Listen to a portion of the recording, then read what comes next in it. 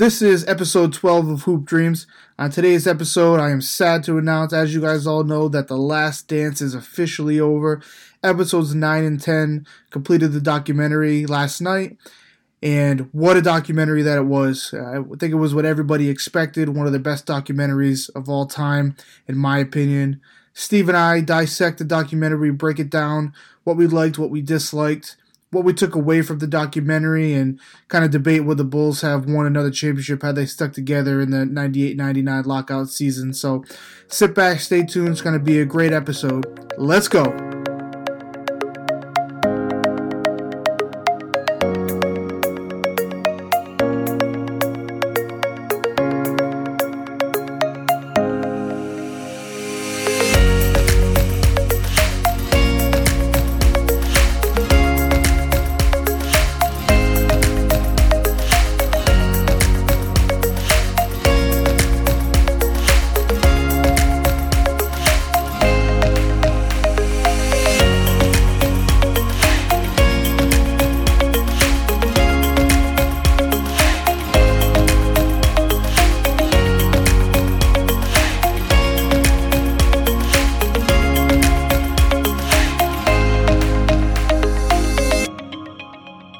Hey, what's going on, everybody?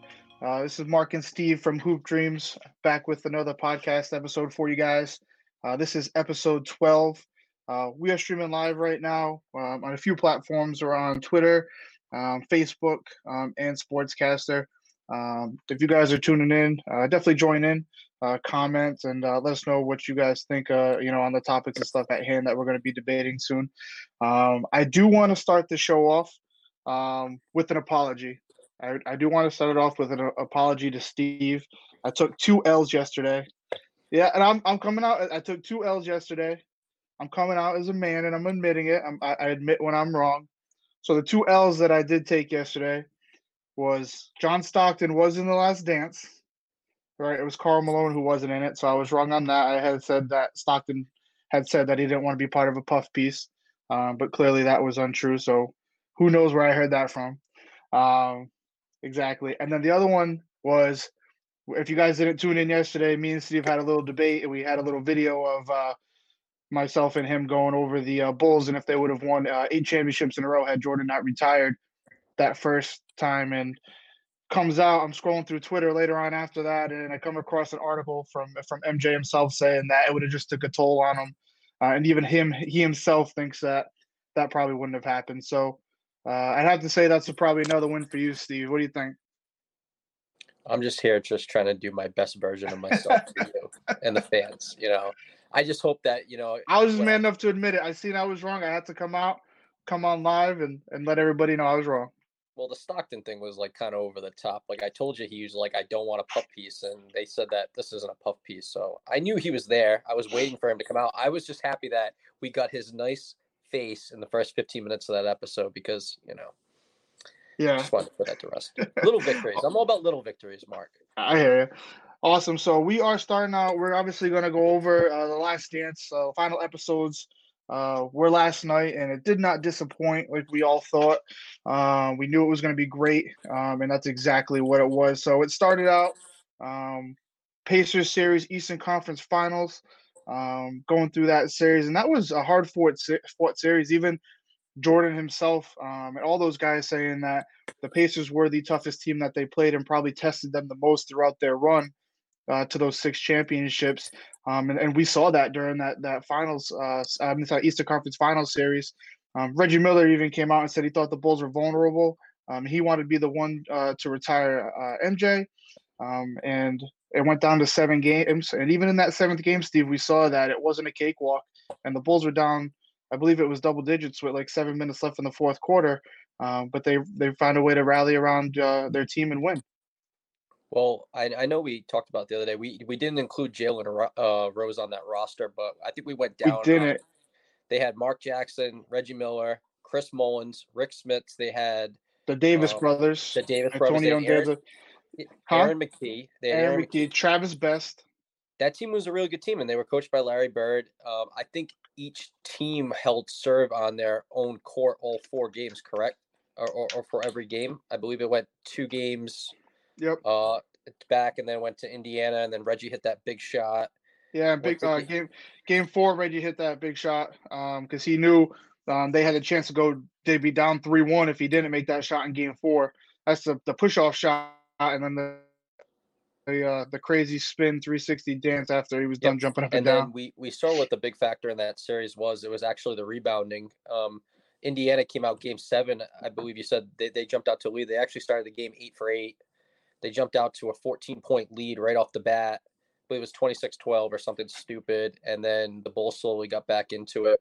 But the biggest factor in that game was at one point, it was the Bulls had 20 offensive rebounds to 2. And that's where they Yep. kind of just dominated that game. They grinded that game down. I do have to ask, that game came down to a jump ball between Jordan and Rick Smith. Rick Smith's going to win that jump ball. And I mean, would he kind of did. He just Jordan technically wanted to be. Yeah, exactly. Like the Bulls got possession of it, so that goes down as a jump ball win for MJ in that situation. But I mean, MJ's hand was nowhere near the ball. Rick Smith clearly batted it. And it was kind of a questionable jump ball too. I'm just saying, I didn't from really the ref, look like much of a tie-up. Wait for him throwing it up. Oh no, the tie-up was questionable. Yeah, it was a quick whistle. I don't think that was a tie-up. No, it wasn't. I think Jordan had one arm in there, but it was for a second. There was. As soon as they did, they called the jump ball right away. So, yep. And then the tip out came, and then Kerr hit the big tying 3, and they even said it at that point. I think Joe and Rose was the one that was on commentating. He said that we basically played like a junior varsity squad for the rest of that game. Like electricity just filled the arena, and then they just didn't have an answer. And that's where that championship DNA just came in, and they put them away.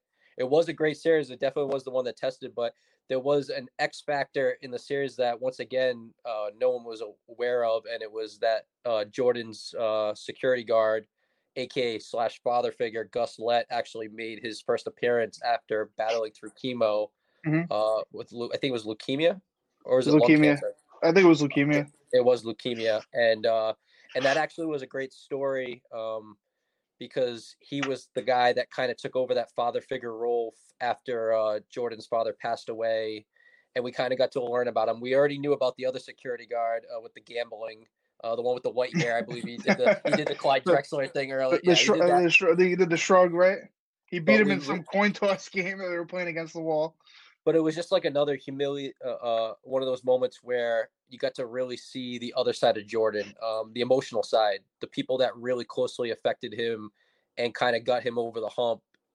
That guy basically became the father figure, went with him everywhere, was his protector. I think Ahmad Rashad did a good job at describing what that guy did to him. We got to meet his wife, so we knew that when Michael was going through the issues with his father, that guy was always going there during the middle of the night to be with him. Yeah, he'd actually go visit him, not just talk to him on the phone. Yep, and obviously that favor was returned when Gus got his diagnosis. Michael took care of all his medical bills for him, made sure that he was in the best shape that he possibly could be, and then that guy showing up to Game 7 was obviously a huge lift for him emotionally. Yeah, it was huge, and he definitely needed him there. He had, like they were saying in the documentary, he always wanted Gus around. He was one of his best friends, like you said, a father figure, and that definitely, I believe, played a huge part in that game. And even from the get-go too, is Michael's mindset was we're winning this game. Like he even guaranteed a win in Game 7 in the press conference before he said, we will win Game 7. And you don't see many athletes guaranteeing wins these days. And even Phil Jackson had in the back of his mind, I think he knew they were going to win, but pregame he was getting them prepared to say, hey guys, you guys could lose this game. You have to be okay with the fact that there is a chance that you could lose. And Michael said, Phil, we're going to win this game. We're not losing this game. There's no way. So he was very confident in that. His guy, like you said, his guy Gus being there played a part in it. And, they go on to win. And like you had mentioned, Steve Kerr hit that big 3 to tie it. And he kind of a segue into the next thing, it got into kind of Michael and Steve's relationship again with Steve. And I didn't know this, but they kind of had a connection as far as both of their fathers passing and kind of how they passed. Steve's father was a professor. I believe he was at UCLA to start. And that's how Steve kind of fell in love with the game of basketball. He went to games at Pauley Pavilion. Wasn't really highly recruited. He had one offer to Arizona, like right at the last second. He just took it without even a visit to the school. So while he's in college, his dad goes away, and he goes to a country where Americans are just not they're not liked around there. The war was going on, and the beliefs that Americans had weren't the beliefs of what the people there believed in. And unfortunately, he gets into a bad situation of two people posing as students, and he was actually shot, in the head, which was just a crazy story to hear. Like I never heard that. I never knew that Jordan and Steve kind of had that connection with how their fathers were kind of murdered and everything like that. And that's one of the biggest things that kind of took me by surprise with that episode yesterday. Well, yeah, that was a great thing. It really kind of brought more life into the Steve Kerr character. Obviously, the connection with the fathers. Now, he did say that they never actually had a conversation about one another's fathers while they were playing together. So, What's up, Mark? Thanks for tuning in, man. so they went to Beirut, and like you said, like there was a lot of animosity, especially with Americans over there. It was an unfortunate assassination attempt, and like you said, Steve was away at that time. He was actually attending Arizona University, and the one thing I learned about that was through that event, you kind of saw like how some of these guys take things that they do and use it as like a way to get away. Like Steve said that he went back to his normal schedule. He was back on the basketball court the next day. And a story that I was like reading today was they played their one of their foes, Arizona State, and Mm-hmm. he was getting it from like the fans about his father's death. Like 30 minutes before, they were chanting horrible things at him about that, and he said like it rattled him. But for 30 minutes prior to the game, like he got into a better mindset, was able to get through it. And I think he actually came out and went 6 for 6 from three, scored 21, and things like that kind of carry you, right? Like, and what you brought up the most was he attended the early 70s UCLA games, which was coached by John Wooden, which Yep. had that historic Bill run with Walton had that crazy. Yep. the Bill Walton teams. I believe they won 4 straight championships Yep. that year. And being around that, and you'll know that even as a father with your son, like exposing them to certain things, like whether it's just one-on-one playing basketball or then putting them in a great, like one day you're going to be, I promise you, you're going to be able to bring Harry to a Celtics game, Dude, even now when I take Harrison to, like, my son will go to games, we'll go to the University of Rhode Island or Providence College, we'll go to see those games, and all the kid wants to do is just sit there, and he's absolutely in love with how the players are so athletic, how they can jump, how they can dunk, running up and down the court, just everything, how they can dribble the ball. They're making 3-pointers from far away. He's just so amazed with the game of basketball, and he absolutely loves it, and he's taken a liking to it at such a young age, which is just, for me, for somebody who's played basketball his whole life, it's like I couldn't have dreamed of anything better than that. Yep, and things like that continue as a child, and obviously him being able to build that pedigree not only with the game but being able to build that bond with his father, like that kind of carried him all the way up. And it does suck because like obviously you wish that things like that wouldn't happen and he would have been able to enjoy more of Steve's career. But yeah, it was definitely nice to be able to see whether it was on a bad note to kind of get to know more about the Steve Kerr character. And the fact that I learned today is Steve Kerr is the only NBA player in the last 50 years to win 4 straight NBA championships, because after he left the Bulls in 98, He's on the Spurs, right? he was on the Spurs, and he ended up winning a championship there too. So, that guy's a winner. And Yeah, I think one of the definitely craziest things they said too in that family was his parents were super strict. His mother ended up becoming a professor after she was a full-time mom for a while, and they ended up being a professor. They said from Monday to Thursday there was no TV in the house. They unless there couldn't was a watch big game TV on. unless there was a big game. The dad always came through. He's like, my dad always came through when there was a big game. He always made sure to put it on. So him and Steve, they had a great connection. It was just unfortunate and kind of awful to hear how how it all happened with And his father there. it's things like that that resonate with me too, because there was times in my life that like if a Monday night football game was on and you were a young kid and your team was playing, like my mom would go to bed and and my dad would Stay up wake me late on up. a school night. Well, no, but I would pretend to go to bed early, and then I knew that the old man was going to come get me at like 8:45 and shovel me downstairs, and we were going to sit up till as late as I could stand it and watch that game. So, If Eileen ever found out about that, she'd kill you. it is what it is. But like that's the kind of moments that you live for, and Yeah. for Kerr, like you said, like his mother took on more of a fundamental role growing up because she was a stay-at-home mom. I don't know if the father passing made her want to have to work or do whatever she needed to do at that I think point. they said that before that she ended up becoming a professor before he even passed. Yeah. So she was working at that time anyways. But we saw how everything, between him and Jordan, his relationship, and all unfolded in that '97 finals. Culminating in that game-winning shot.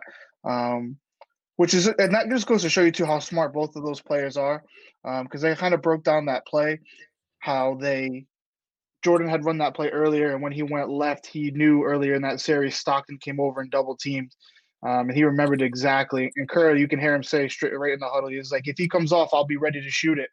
And of course, what happens? He goes left, Russell's in front of him, Stockton comes over to double team, Michael splits it and kicks it right to Kerr for that open jump shot, And right at the foul line. That was just like, that just goes to show you how smart of a basketball player Michael Jordan was and how great he was, because he had to face everything. And anytime he had any sort of slip up, like that stuck with him. So like you're talking about, that was game one. Stockton comes over for that double team. And it was a funny reaction Kerr gave, because he's like, Michael was so smart because he knew that the cameras were always on him 24/7. So he's sitting there, he's got a Gatorade. He's like covering his mouth. And Kerr's like, "I got you. If he comes over, he's gonna give me the ball, and I'm gonna hit it." Like, Yeah. So like, yeah, that's just the way it was. And another part about that series, going into the Jazz series now, was obviously there was always going to be a matchup assignment for Michael, and that one was Byron Russell. And we'll go back to the chip on the shoulder thing. What happened was, when he retired, he ran into a Karl Malone Jazz practice, and Byron Russell went up and started giving him the business. Like, he's like, "Oh, why are you retiring? You don't want this smoke." And it was like, even at that time, Michael's not even thinking about basketball anymore. But as he called it, he's like, but that day Byron Russell made the list. Like, he made the list, and it's just so perfect too, because he already had a scouting report ready for him. Like, he's like, I know that he plays on the front of his toes. I know that, like, all you got to do is you can shake him both ways, and he's just going to be flying each and other way. And yeah, it's just another great Dude, Michael the crazy Jordan thing is too, like, all the other players in the NBA knew. Like, Malone's like, no, Mike, don't listen to him. He's just a young guy. He doesn't know. He's just a young buck. He doesn't know yet. Like, he literally struck fear into the whole league. Like, not to get on the LeBron Jordan debate again, but I saw Chris Broussard today. He was on First Things First, and he's saying the way LeBron ran through the Eastern Conference and the way he made that Eastern Conference just look so weak, and he won so many games in a row and went to the finals so many years in a row. Michael Jordan did that to the whole NBA. Western Conference, Eastern Conference, like, everybody feared him the way the Eastern Conference was fearing LeBron, and it was just, everybody was scared, and everybody who was talking trash was like, just don't do it to the guy. But then again, like we've seen in this documentary, even if you don't talk trash, he just finds the littlest thing to kind of get him into that zone where he needs to be in, where he's just all out, step on your throat, win at all costs mentality. Even if it's like the Byron Russell talking trash, or the one where he made it up, the story about the guy with who was the guy with the 34 points on him? We've never heard the story before. It was some Wizards ball. Yeah, it was some Yeah, Wizards like rookie that guy, on like a back to back. Yeah, he's like the guy said a good game to him, which never happened. Michael just completely made it up. And then the George Karl not saying hi thing, which is like the smallest thing. Like, you didn't say hi, so what? And then he's like, "Oh, that's all right. You're not gonna say hi to me. All right, now you're gonna get the business." You know what I mean? He just found a way to get in that different zone. It was just crazy the way he went about things. I think I saw a great interview today. It was with BJ Armstrong, and the question was like, "Do you wish that you were on that second part of the 3P?" And he goes, honestly, he's like, I was just proud of Mike and Scotty. I knew how hard that first 3P was, but knowing how different they had to be the second time around. And why I say that is because as you get older, and this is with any athlete, you're not going to be able to jump as high as those young guys anymore. You're not going to be able to move as quick, and so you need to be smarter. And that's what he was. Like, he was, and we can talk about that play in game 6 that turns around and wins them an NBA championship. It's just things that, like, after a while, like, he could just go into his He brain and completely changed his game from his early years to that last three-peat. Like you would see in the 80s and the late 80s and early 90s, he was attacking the rim, dunking on players. And then later on, where he was not as athletic, he could still get to the rim. Don't get me wrong; he was still, getting his dunks in. But when he wasn't as athletic, he turned into one of the best post players that we've ever seen. If he got you on the block, it was the patented fadeaway or an up and under. He'd get you on your feet on a pump fake. He'd draw contact. He found different ways to score the basketball as he got older, and he was able to change his game to suit his athletic ability as he got older as well. I think we talked about yesterday, like we wanted to go more into the flu game, like how that operation went, and that Dude, even how caught me off crazy guard. is that though? Like, but the So, pizza? AKA Pizzagate, Yeah, only one place in town that's open, and he's the only one that eats a pizza. And I think the more alarming thing was that five guys showed up to deliver that one pizza. Now, 5 dudes.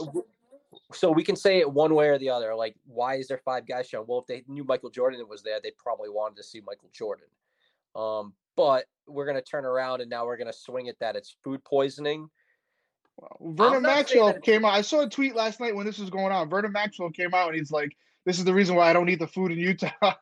Like, I feel like this is a known thing for NBA players. The fact that he was saying that. and let's be real here. Like, we can even say it to this day. Like, Utah has some very, very disingenuous people as far as fans go. I mean, we've seen them get into many different weird shouting matches with fan players, like with Russell Westbrook in the last couple of years and whatnot. And obviously being a Boston guy, like I know that there's some racist comments that's come out from fans that don't Dude, really, there's racist comments everywhere, dude. which is You true, know what I but I mean? mean, like you know how it casts certain shadows on certain markets just because one Yeah, stupid I person get says it. something. I get it. But those fans were really all into it, and I think they even showed Jordan's kids that the Jordan's kids weren't even allowed to go to those games just because of how Hmm. raucous that environment truly I just was. stay at home in the basement and watch the game. So the flu game was by far. I mean, I think he scored 38, Yep. if I was corrected, and No, and you're right. He scored 38. he needed every one of those 38 because, like I said the other day, it came down to John Stockton needing two free throws, and he ended up missing the front end, which ended up causing them to gain a 3-2 advantage and then eventually go back to Chicago and claim their fifth championship. Yeah, and that's crazy too. One of the things that I found out, and I didn't know this either, was Jerry Sloan had no idea Jordan was sick in that game until the box score at the end, where he was looking at it and he's in the post game presser and he's like, I mean, who knows if that's believable or not? Like, did he really not know? I mean, there's no social media back then, and but you got to assume that the reporters knew pregame that Michael wasn't feeling good. It was all over the broadcast, the TV broadcast. Um, so you just got to think that there was some way somehow that he would know that, and to use that in the game plan, whatever it was, attack Michael on the defense when he's on defense. Attack Michael, make him play defense, get him tired, do what you got to do to get him out of his rhythm. But as you saw, he was able to will his team to victory with 38 points, and like you said, man, they move on from there, and we go into a game 6, I believe it was, which is what we talked about, which was the Kerr shot. They win that, and the best thing too, I love about the game 7. I'm sorry, the '97 championship parade was when Kerr gets up there on the podium and he's speaking, and he's like, the other night when we were in the huddle, Phil Jackson drew up a play. And he said, "Michael, we're gonna get the ball to you," and Michael said, "You know what, Phil? I don't feel comfortable in these situations. I think we should get the ball to Steve." And everybody was just losing it, man. It was one of the coolest moments that I saw, and everybody was laughing, and even the MJ was laughing, a guy you don't really see laughing too much, and it was good to see that and the camaraderie that those guys actually had.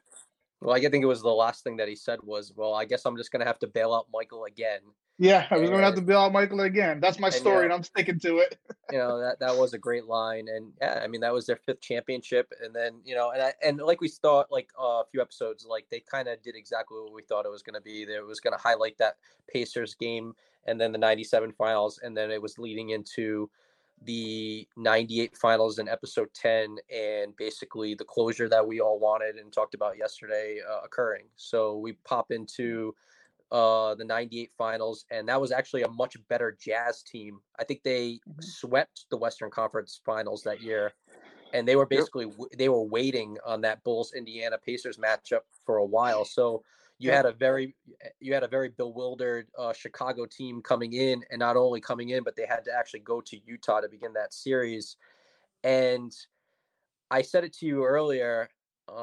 You see Jordan on the bus, and he's kind of bopping around, and they're like, "What are you listening? What are you listening to?" And he's like, "I'm listening to that new Kenny Lattimore, and that is not out yet."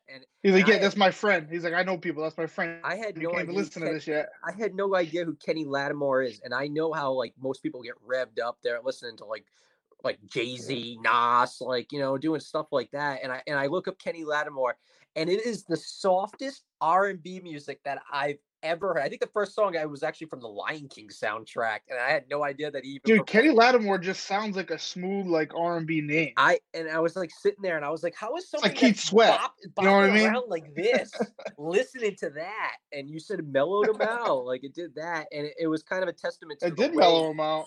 But it also goes to a testament of what Jordan actually had became later in his career. It was a guy that found pleasure in playing the piano, slugging a couple beers before the game, anything that he could do to get himself to bring himself down into a zone that didn't get him all worked up. And like I said, with most players, like I feel like it's a different attitude. And for Jordan, it just wasn't that way. Yeah, back then too in that 98 finals, as it showed, the series started in Utah. Utah was the better team record wise that year, but I thought going to that would benefit the Bulls because back then the finals was that 2-3-2 format. So you had the 2 games at home in Utah, 3 in Chicago, and then the last 2 in Utah. Utah wins game 1, Bulls win game 2. When they got that split, it's like, okay, we get 3 games in Chicago. We have a chance to win the series in Chicago now. Game 3 is one of the most lopsided games ever in the history of the finals. I believe it was 96-54, which they looked at the box score. They showed Jerry Stone. He's like, is that the actual score? Like, it was just embarrassing for Utah. Like, they shouldn't even have, they shouldn't even have shown up to the game. It was so embarrassing that it was like almost like a regular season game, like where they were trying to get everybody in the score sheet by the end of it. Like, I think the comment at the end was like, the only one that hasn't scored yet is Bill Wennington. Yeah, and they shoot this ugly jumper from the wing, with like and 6 seconds on with 6 seconds on the clock. It's like it's like a high school kid coming off the bench, and the team's up 50, and he's just going and trying to score as much as they can. It's only game 3 of the finals, and I think Costa said it best. In the shot clock era, 54 points is the lowest scoring amount in the history of the game. Yeah, and we're talking about the NBA Finals. Show some class, Chicago. So unbelievable, running up the score. Yeah, and so in most finals and in most situations and anything like a demoralizing loss like that, it kind of compounded into game 3. I think game 3 was a lot close. Game 4 was a lot closer. Game 4 was a lot closer. But give credit to the Jazz. Like game 4, they lose. It was closer. They battled back. And then game 5, the stage is set, trophies in the house, confetti's ready to go, and the Bulls they lay an egg. Credit Utah. They came out. They fought. They played hard. Malone had an unbelievable. I think he had like 39 that game. I mean, they didn't lay an egg. They lost by 2. And it came down to a Jordan. You lose in a chance to win. My laying an egg, I would say. I mean, it was competitive, but laying an egg, basically, I'm saying like you have a chance to win your championship at home, and obviously everybody would have preferred winning in Chicago as opposed to having to get on the plane and fly out to Utah and play another game in Utah at that altitude and stuff like that. Have a pizza, get food poisoning, and again, who knows what's going to happen in Game 6 before it actually happened. But then obviously we get to Game 6 and. Well, we got a great quote in that game from Jordan too, and it's the whole which one? Idea, which Game 6 or which game? Game 5.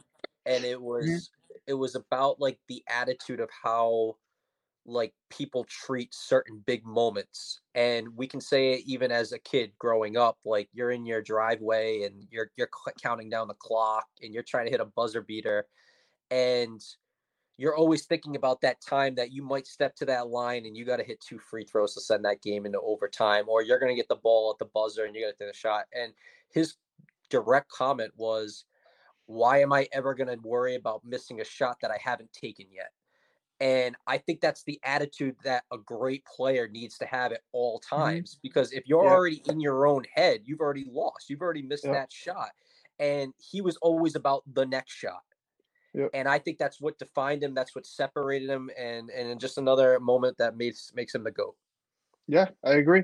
And that's like again, not to get back to like obviously everything is turned into MJ versus LeBron, but like I think that's one of the reasons why late game situation he's like scared to go to the basket. You don't see him really drive. He shoots a lot of mid range and pull ups and stuff like that because I think he truly knows that free throws are his weakness.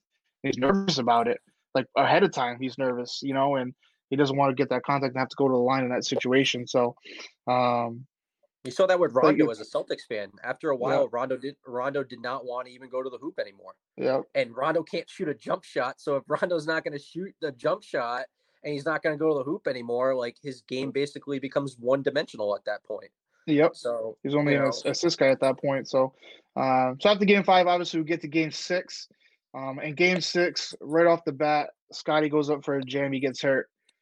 Pre-game, you could see they were working out his back. It was, kind of a prior injury. They're trying to loosen him up and whatnot. And he goes up for a dunk. It wasn't a hard dunk. He kind of, hung on the rim a little bit, but pulls his back. And you could just see how much it affected him throughout that game. He was laboring. And I said, everybody's like, hey, Jordan's never won a final without Pippen. And I tweeted last night, I was like, well, you watch Game 6 because you won that game without Pippen. Yeah, but I will say this though, like the fact that we had a camera crew for that whole season, that actually gave Scotty, in my opinion, way more credibility because as much pain as he was in, he was heading back to the locker room getting work done just to be able to come out for those 6 and even minutes. just to be out there and even just to be out there to be a decoy. Like regardless if Scottie Pippen is hurt, you gotta account for him when he's on the court. And for somebody that was in that state, like he was somewhat effective down the stretch. He made a couple buckets. He made a couple defensive rebounds. Mm-hmm. He did whatever he needed to do. And for somebody that we saw earlier in the series where we questioned a couple of his motives and back in that series against the Knicks, not wanting to go in and knowing that Scotty was already fed up about his contract and already the sit out earlier in the season, that kind of like gave Scotty a lot more credibility in the end, knowing that like he was willing to do whatever it needed to do at that point. Because let's be real, like if they don't get through game 6, that back injury is not getting better by game 7. And that's just another factor. And in game 7, that's anybody's game. And that's just another factor that we talked about with that question yesterday, the hypotheticals. Like if they get to game 7, knowing what you know now, and you didn't really know how bad that Scotty Pippen injury was, like, who knows if they're able to get through game 7? Yeah, there's a good chance they don't win that. Utah's obviously got all the momentum at that point. They won game 5 and game 6, and then you go into game 7, they got all the momentum. Scotty's hurt. It would have took an unbelievable Michael Jordan 45-point, 50-point performance for them to probably win that game. But coming down the stretch of game 6, I believe it was Stockton who hits a shot and he puts the Bulls up.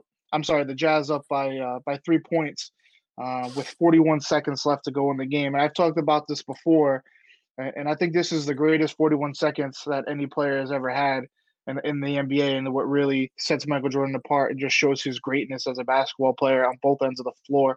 It kind of breaks everything down. They obviously need a quick bucket with 41 seconds. Pippen inbounds it to him. He gets the ball and right away he attacks. 3 guys swiping at the ball. He gets a layup. On the other end, he comes down.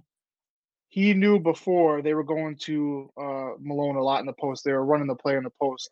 So when Jordan's guy went to clear baseline, Jordan never stayed with his guy. He actually turned around and Malone's back was to him, and Jordan, just the smart that he had, he knew Malone wasn't going to really know he was there. Malone was going to expect him to clear with his guy that he was guarding, and he swipes the ball and steals it from Malone and comes back down court. And this is the funniest thing. Everybody was like, even Dennis Rodman was like, what were you thinking at that point? And he's like, just get the hell out of the way. He's like, there's no way Michael wasn't, John Paxson had his shot. Steve Kerr had his shot. He's like, there's no way Michael's passing this ball. I just needed to get the hell out of the way.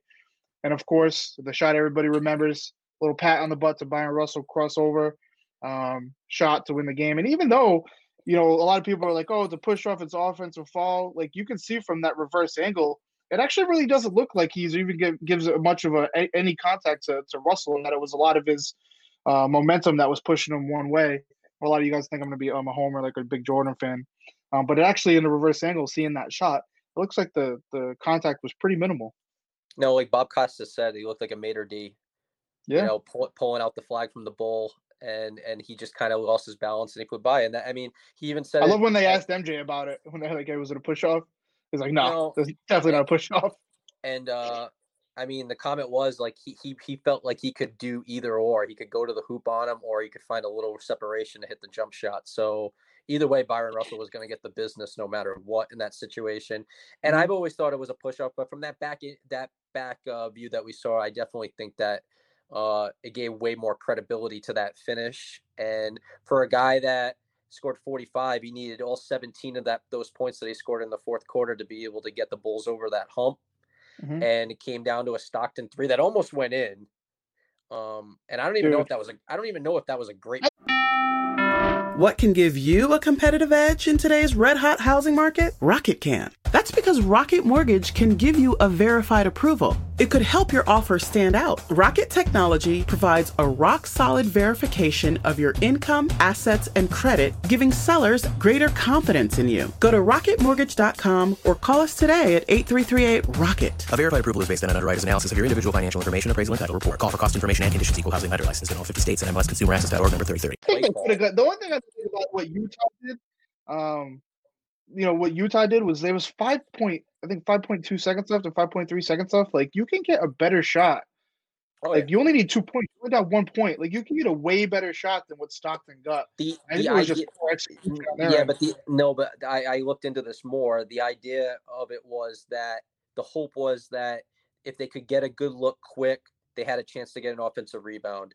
And if they didn't get the offensive rebound, they could still commit a foul. They still had a timeout left, and they could still advance the ball back and still get another shot to either be down 2 or be down 3 to give themselves to get a chance to get into overtime or even potentially win the game if it's still a 2-point game. So when I heard that, I understood it more. And like I said, I mean, most of the time in that series, John Stockton came up big, hit a couple big shots for them down the line. Huge shots. He had big shots throughout his career.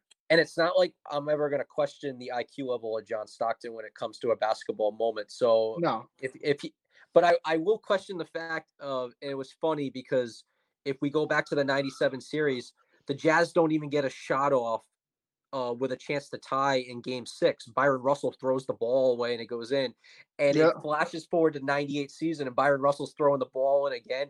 As soon as the referee gives him that ball, the ball was out. Like, it was like a moment right where, away. like, I'm sure he thought about that. And when Kerr hit the shot, he just throws it in and Pippen stole it right away. Yeah, Jerry, like, I don't even know if he wanted it to inbound the ball after that, but I just thought it was funny just to see his personal reaction and seeing how that the whole events happened. And Bulls end up winning their 6th championship, and we get to see the awesome locker room footage of that situation after, which was pretty good. And is Karl Malone the greatest loser of all time in terms of just like going on the bus after the game and congratulating just shaking everyone? his hand and everything like that, dude? I feel bad for Malone. Like, he got the MVP, but in my eyes, man, Karl Malone he's one of the greatest power forwards. I think it's like Tim Duncan, Kevin Garnett's up there, Barkley, Malone. Like, those 4 guys are like the epitome of what you want to be in a power forward. It's tough. Those are the players that, as a basketball fan, you would love to see at least get that one championship. Well, I mean, he tried. He went to the Lakers to try to build that super team he did. later on. I think it was Kobe, Karl, Shaq, GP. Yeah, and Gary Payton. Yeah. And Gary Payton though. He actually ended up getting a championship with the Heat a little bit later on in 2006, but Malone just never came through. That was that Pistons squad. Do you think that championship matters to a guy though, like Gary Payton, knowing that he wasn't the focal point and like knowing, I think it does. I mean, he was getting minutes. I mean, he was playing. Yeah, but he wasn't the superstar that he was anymore, but he was still getting valuable minutes. Yeah, but it's not your team.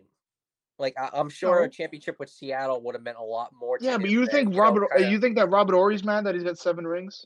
That's different. We're talking about a Hall of Famer that like is considered one of the top 50 basketball players of all time. In my opinion, he is. And, definitely. I mean, he's one of the best defensive guards of all time. So I mean, like, you can jump on a squad at the end of your career and kind of coattail somebody else into a championship ring, but for me, like, I don't think it matters that much if you are the guy to want to be that focal point when you're in there, especially if he was able to take down Jordan and the Bulls. Like, that would have been huge. Yeah.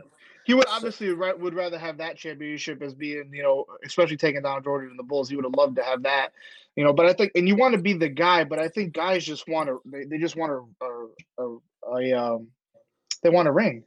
Yeah, I mean, at the end of the career, I can understand it, like trying to find it, but I don't think he ever just goes around saying to myself like, "Thanks for tuning in, Kamara. We are reading the comments as we I'm go." reading, I'm the champion. Hey, Matt, nice to hear from you. Yeah, like I just don't think it matters that much. I mean, it's nice to get a championship, but I just don't think it mattered that much to him at that point. So yeah, that's I kind of agree. where I was at that. Yeah, no, I hear you. So like you said, man, we see the celebration after. Love the hotel footage of him playing the piano, and then it's like, get that Zen Buddha bullshit out of here. And he's just talking, he's having fun with the guys, smoking his patent cigar, and then it gets into, kind of how like what we were talking about, how Well, we were talking can we about. talk about Phil Jackson for a moment? Well, that's what I was going to get in. I was actually going to get into that. It gets into what part of I Phil Jackson? I was going to get into like how it ended, kind of, and how we kind of got that closure with Phil and everything. But yeah, go ahead, bring your point up. What do you want to talk about? So we know Phil's the Zen master, right? And I Yes. thought the operations that he was able to do, like in practice, bring teams together, the certain things that he was able to, like that Zen thing that we always knew about him was what kept that team together.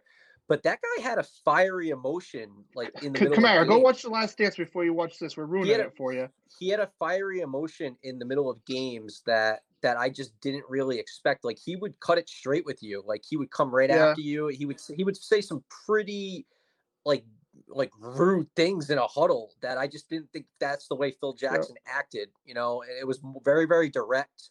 And which is crazy that you say that, because he was very direct, but we saw with guys like, we kind of skipped over this, but we saw with guys like Dennis Rodman, he had such a long leash with him.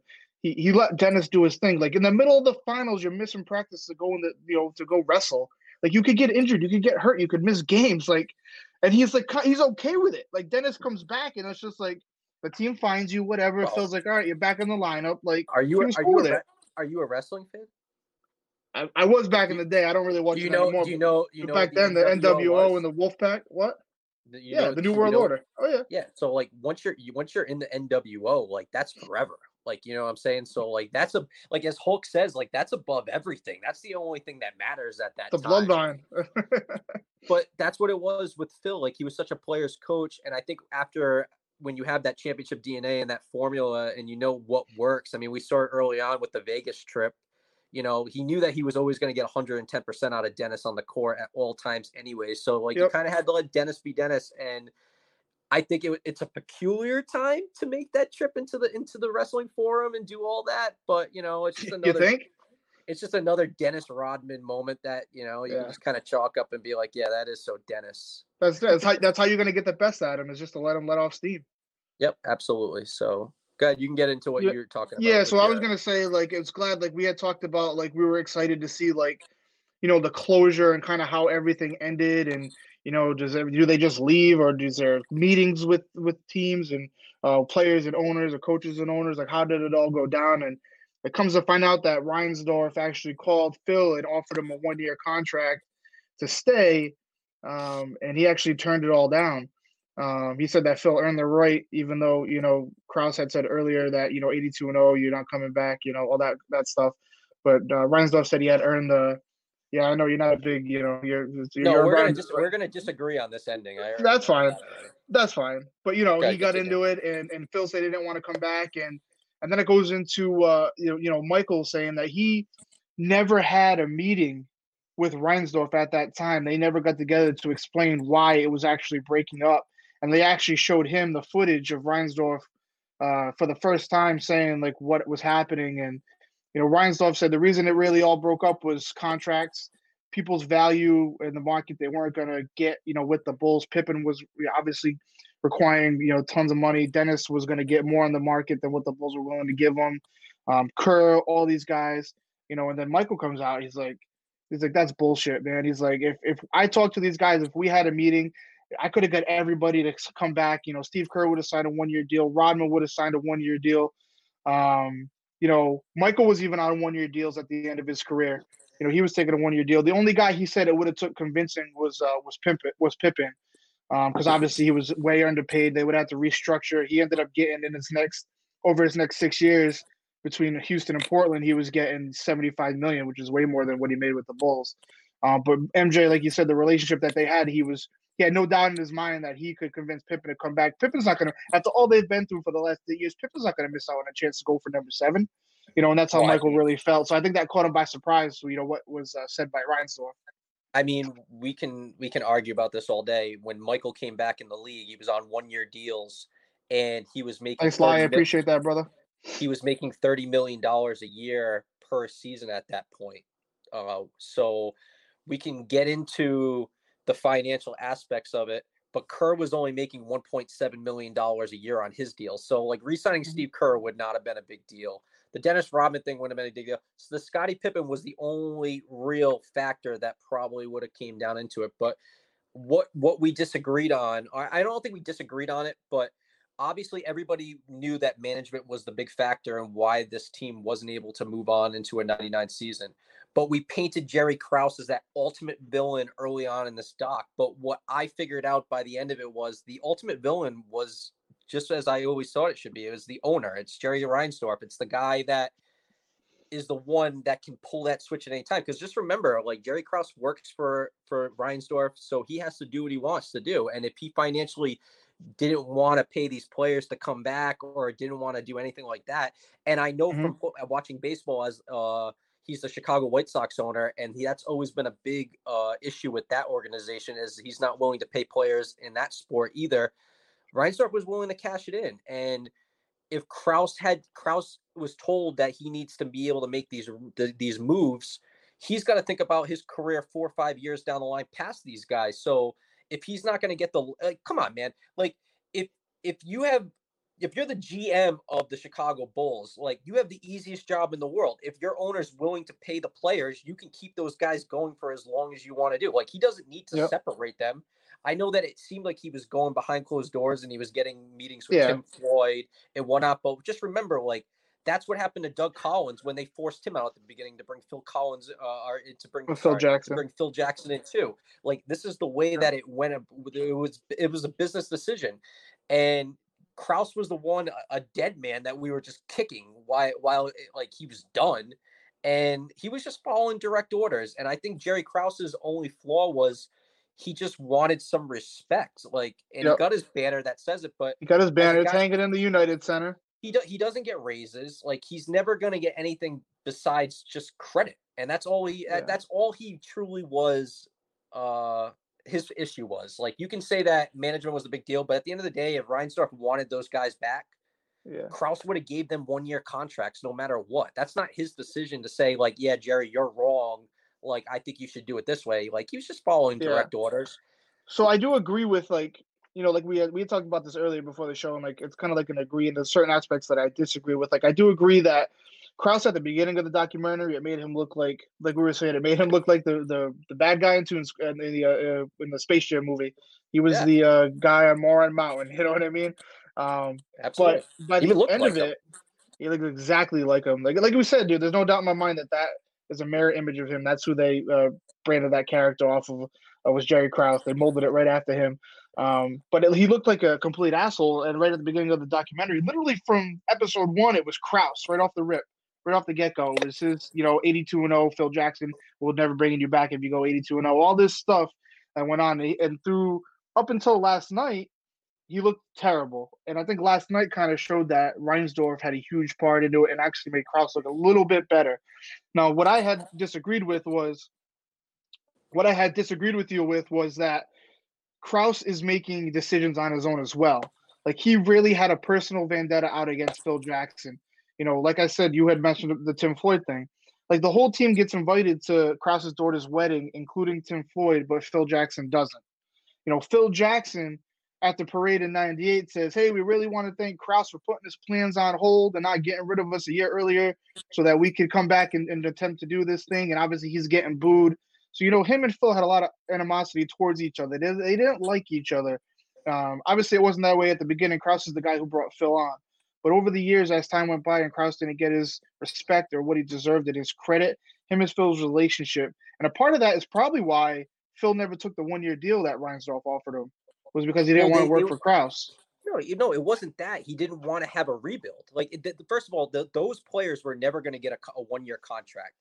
The idea, though, was they weren't going to get rid of Phil Jackson if he was still wants to be a coach. But Phil didn't want to coach a loser. He wanted to take a couple of years off and get, I think, eventually the Lakers job. It's crazy that he misses 1 year. He misses the lockout season, and then he just wins 3 championships in a row. I mean, granted, he had Kobe and Shaq, but we see it in this day and age. Like, coach GM relationships are what is important to the organizations that make them go. And we see it with the Celtics all the time. Like, Danny Ainge has only won one championship in the last 15 years, but yet he's so revered around here. And all he's really done besides bringing the big three here and then trade raping the Nets, like, he really hasn't really done anything crazy. I mean, Wick gives him a lot of rope financially to be able to do what he needs to do. He's able to go out there and scout. He's got a great relationship with Brad. You know, they're a championship organization, but they haven't produced a championship since 2008. So, and that relationship is way better. And I think that's kind of like where Krause was. Like,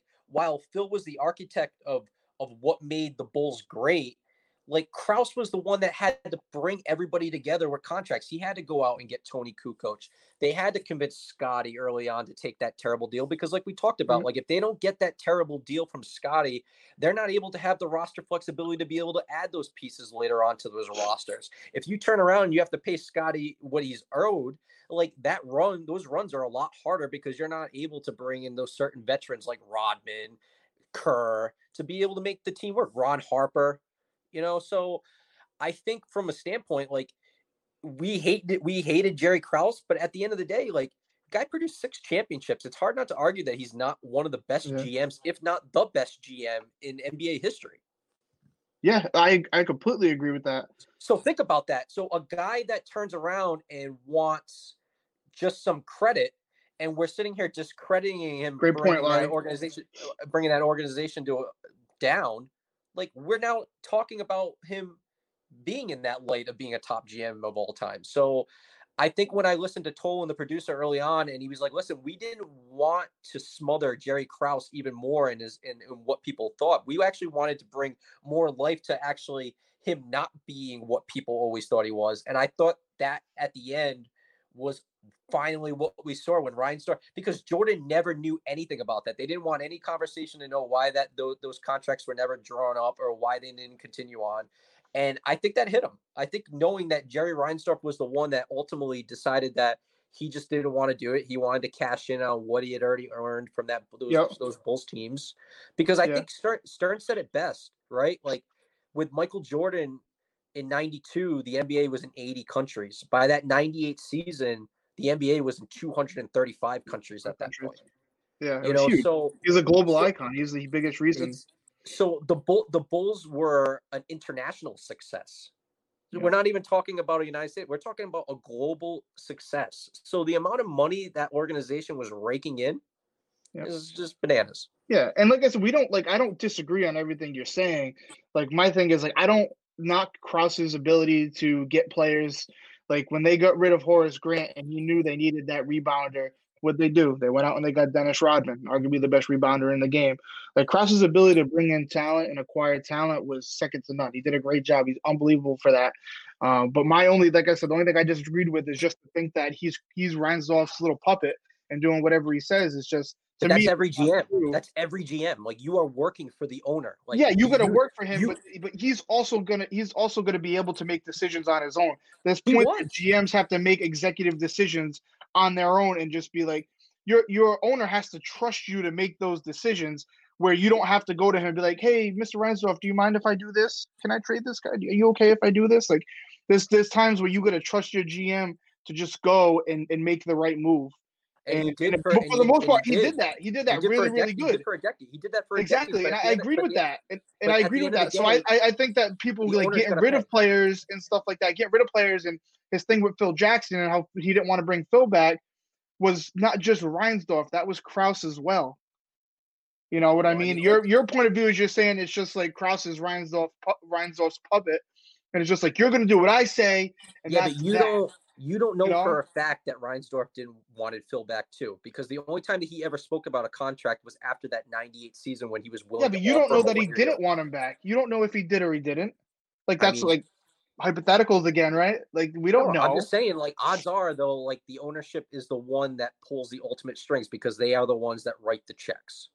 If you're able to, like I said, like, if Yes, you're and I am agreeing with that. Like, I'm like, not saying that that's not true. there's no way Jerry Krause wants to make his job harder by getting rid of the best NBA coach of all time and dismantling the best team of all time. Like, that just doesn't even make any sense unless the owners are not allowing you to pay the people that the proper money. And like You you don't said, think there's any little part of Krause that thought his ego was so big and that he wanted credit that he thought he could actually rebuild that team into a contender?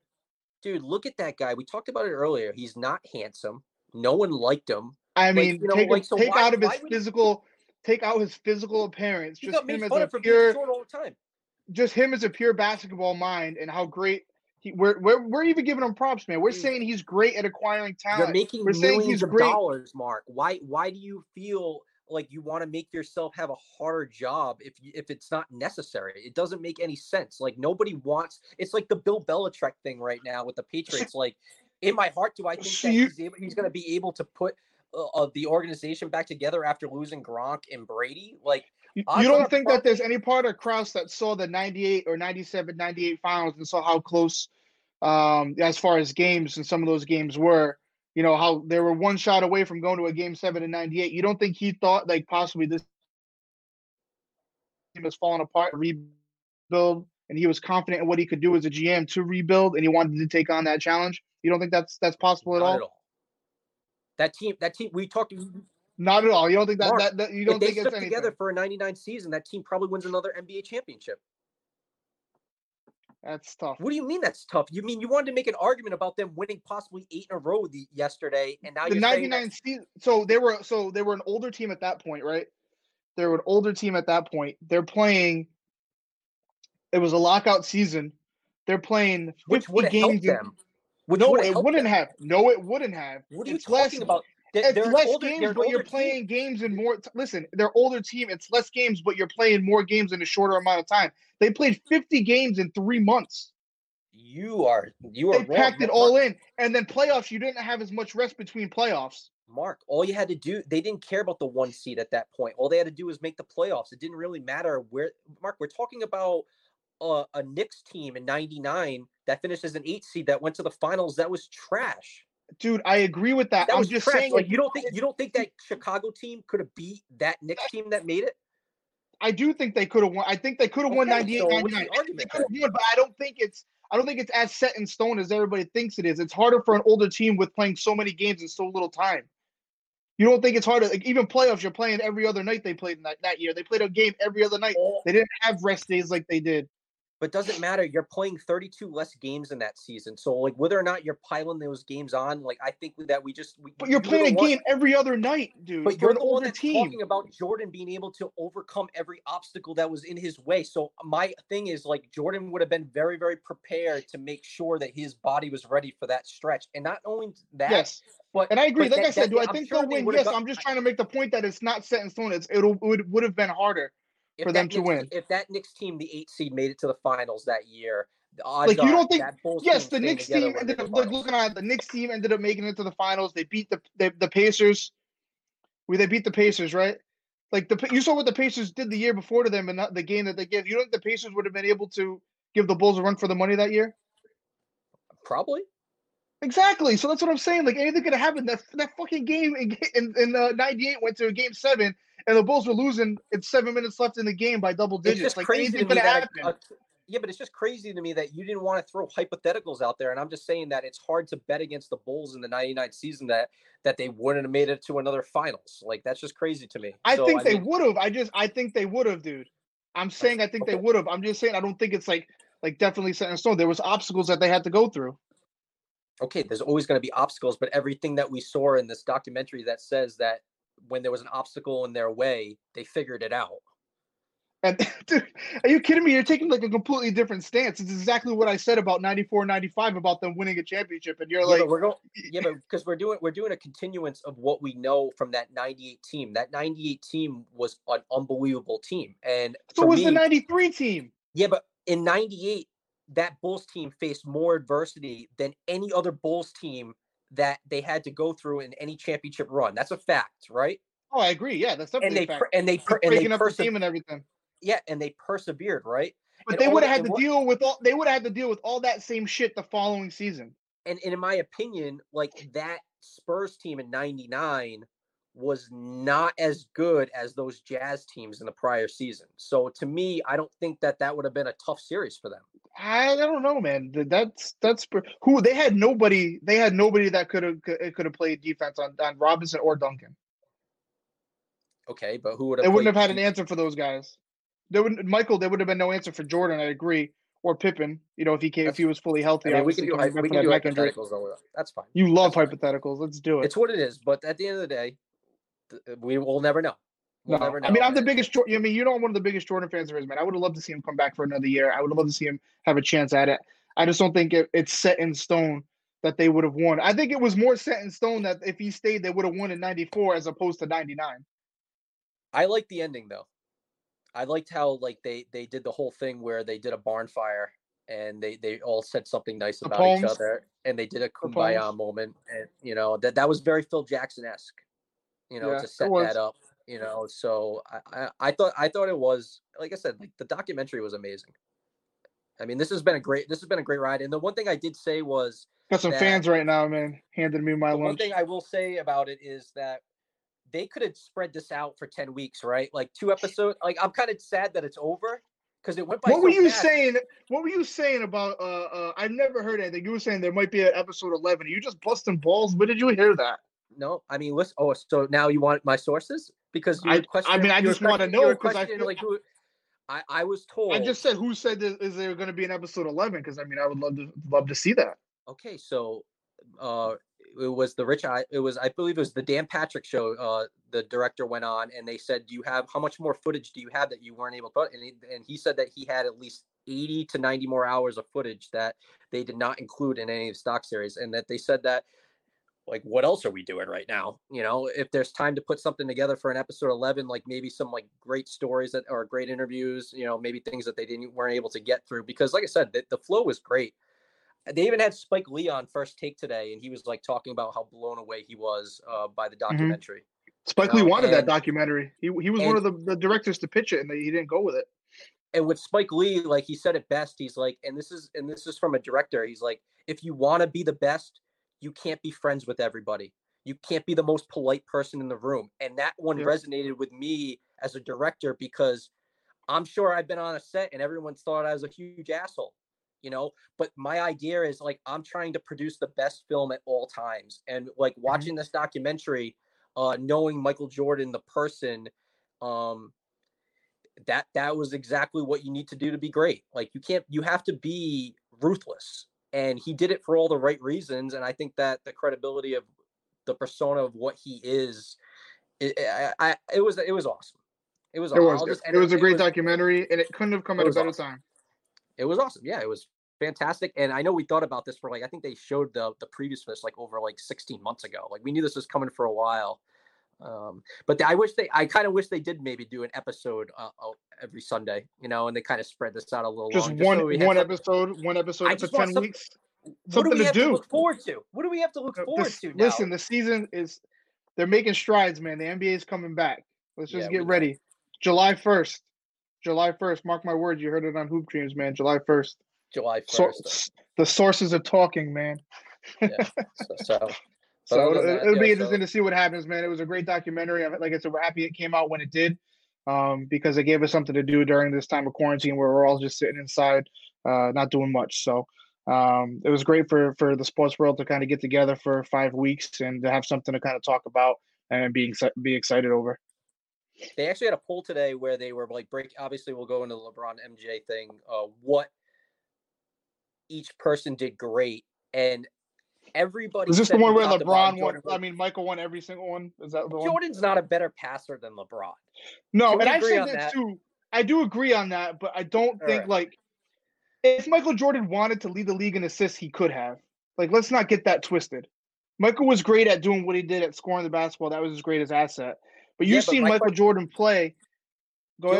don't you think LeBron could lead the league in scoring if he really wanted to? Yeah, it goes. I mean, it goes both ways. I But agree. that's my point. People can like compare apples to oranges, but like if each of these players wanted to flip flop and do these other things and be that certain kind of player, That's like how great both of them are. LeBron could average 35 a night if he really really wanted to. Yes, I agree Might with only that. have 6 or 7 assists, but that's not what he's about. But you see, like you even see highlights of MJ throwing no look passes around the back, just dropping dimes, perfect passes, and everybody's like, "Oh, Michael can't pass." Like why? Because he didn't average 10 assists a game. He can't pass. Like as a basketball player, he could pass the ball. He was a good passer. You know what I'm saying?